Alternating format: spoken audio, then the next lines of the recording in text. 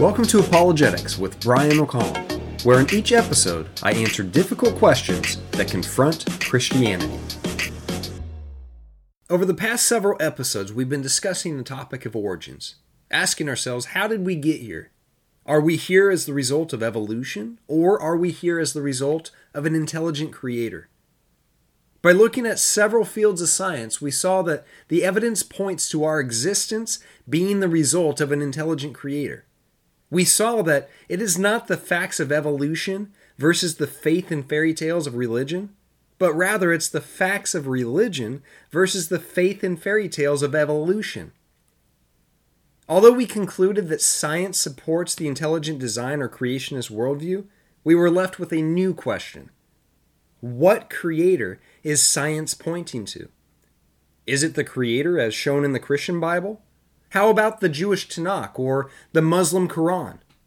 What about the Hindu Vedas or the God of one of the many other world religions?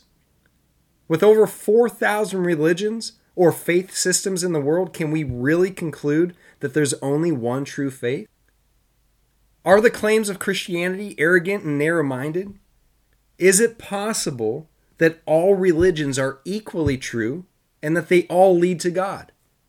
Over the next couple episodes, we're going to be addressing these issues. If science clearly points to an intelligent creator being the cause of our existence, and if there are thousands of religions in the world, is it a mistake to believe that there is only one true faith or only one way to God? According to popular opinion, it's more than a mistake. It's arrogant and narrow-minded. In their book, I Don't Have Enough Faith to Be an Atheist, Norman Geisler and Frank Turek state that in America, truth in religion is considered an oxymoron. There is no truth in religion, we are told.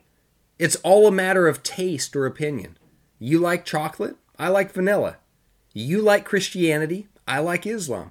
If Buddhism works for you, then it's true for you. Besides, you ought not to judge me for my beliefs. Several years ago, I came across a video of Oprah Winfrey, which I think accurately represents the views of society. The belief that there cannot possibly be one true faith or one way to God. During her show, which was titled, "What's Your Spiritual Belief?" she was discussing matters of spirituality. In response to an audience member's statement on God, she quoted from Daniel Quinn's book, Ishmael, where he said, "One of the mistakes that human beings make is believing that there is only one way to live, and that we don't accept that there are diverse ways of being in the world, that there are millions of ways to be a human being, and many paths to what you call God." This quote does not represent a small group of people. In fact, I come across this belief frequently whenever I'm talking to people about religion and belief in God. The way this objection to the belief in one true faith is presented is through the famous ancient Indian elephant analogy. If you've never heard this analogy before, it goes something like this. Imagine I take 10 people and blindfold them, and then I take them outside and lead them over to an elephant. And without telling them what they're touching, I have each person touch a different part of the elephant. For example, the tail, the trunk, tusks, ears, feet, body, and so on.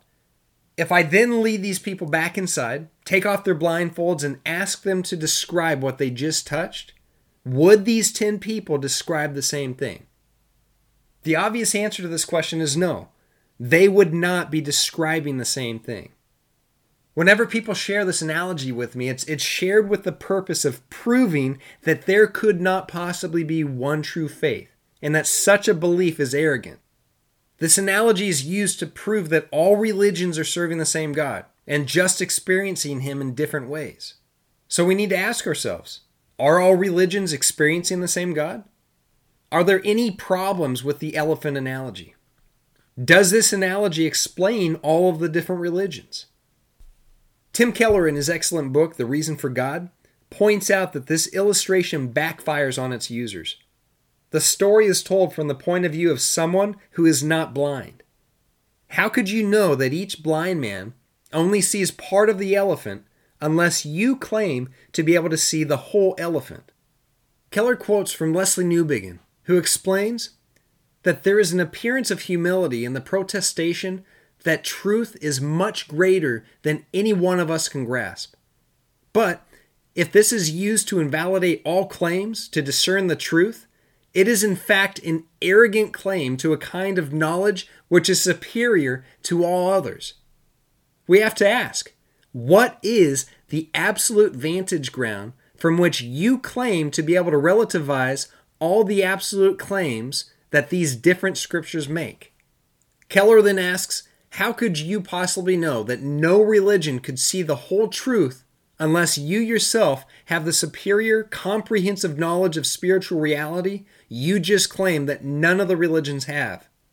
These quotes by Keller and Newbigin show that when people argue for religious pluralism and they object to Christianity's religious exclusivity and claim that Christians are arrogant and narrow-minded, they are making arrogant statements and claiming to have a knowledge that is far superior than all others. They are doing the very thing that they have made objections to. Another problem with the elephant analogy is that if each religion is touching or experiencing the same God, we should expect to see unity and not contradictory teachings and beliefs. Josh McDowell and Don Stewart write in their book Answers that the problem with this illustration is identifying the elephant with God. You are assuming that all these people are experiencing the same God, when in fact this is not true. All religions cannot be true at the same time, because they teach many things completely opposite one another. They all may be wrong, but certainly they all cannot be right, for the claims of one will exclude the other. Let's look at a few of the conflicting beliefs of several of the world's main religions. I'm not going to go into an in-depth study of each religion. That's not the point of this episode. Instead, an overview will be given. But this overview will be sufficient enough to show that all religions cannot be true at the same time. Although many areas could be addressed, the ones that I'm going to briefly discuss are the ways that these religions view God, Jesus, and sin. For example, regarding the view of God, Hindus believe in one main God, Brahman, but they also believe in millions of lesser gods. Jews, Christians, and Muslims, however, they believe that there is only one God. And then one of the world's newest religions, Baha'i, they believe that the God from each religion, God, Allah, Yahweh, and Brahman, all refer to one divine being. Regarding their view of Jesus, Christians believe that Jesus Christ is the Son of God who came to earth and took on flesh.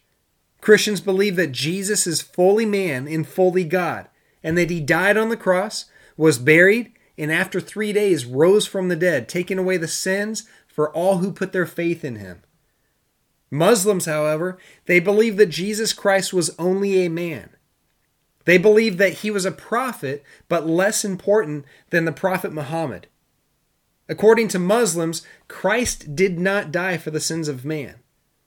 The Baha'i religion teaches that Jesus was one of God's many messengers, along with Abraham, Moses, Buddha, Muhammad, and so forth. Regarding their view of sin, Christians believe in something called original sin, that everyone is born in sin and is therefore a sinner before a holy God. Because of this, Christians believe that we are all in need of a Savior. Buddhists, however, do not believe in the idea of original sin or sin at all. According to Buddhism, Buddhists believe that sin is the lust that arises within one's life. For Buddhists, this sin, or rather lust, is something that they themselves need to overcome, and therefore there is no need for a Savior. In the Baha'i religion, they reject the concept of original sin, or any related doctrine which considers people to be basically evil or have intrinsically evil elements in their nature. Because they believe humans are naturally good and not evil, within the Baha'i religion, there isn't a need for a Savior. Even though the survey was brief, it clearly shows that the claim that all religions teach and believe the same thing is false. Furthermore, this review of these religions shows that all religions are not serving or describing the same God. Now, typically when I'm teaching a class on this topic, I show a picture of two road signs that are attached to the same pole, one on top of the other. The sign on the top is a do not enter sign. Directly under it, and facing the same direction is a sign that says enter only. Although it may be hard to imagine the photo that I just described, when I show this picture to the audience, it's immediately clear that the problem with the photo is that each sign contradicts the other. They both cannot be true at the same time. This photo that I just described is a visual for the statements that all religions are serving the same God, or that all religions believe and or teach the same things. However, the law of non-contradiction, it tells us that two opposing beliefs, ideas, and statements cannot both be true at the same time. As Josh McDowell and Don Stewart pointed out, each religion can be wrong, but they all cannot be true. The claims of one are going to exclude the other. So as we've just seen, all religions cannot be true. We can't all be serving the same God. If this is true, that all religions can't be serving the same God, then where does this leave us? The creation accounts of Hinduism and Buddhism, they claim that the universe has always been here.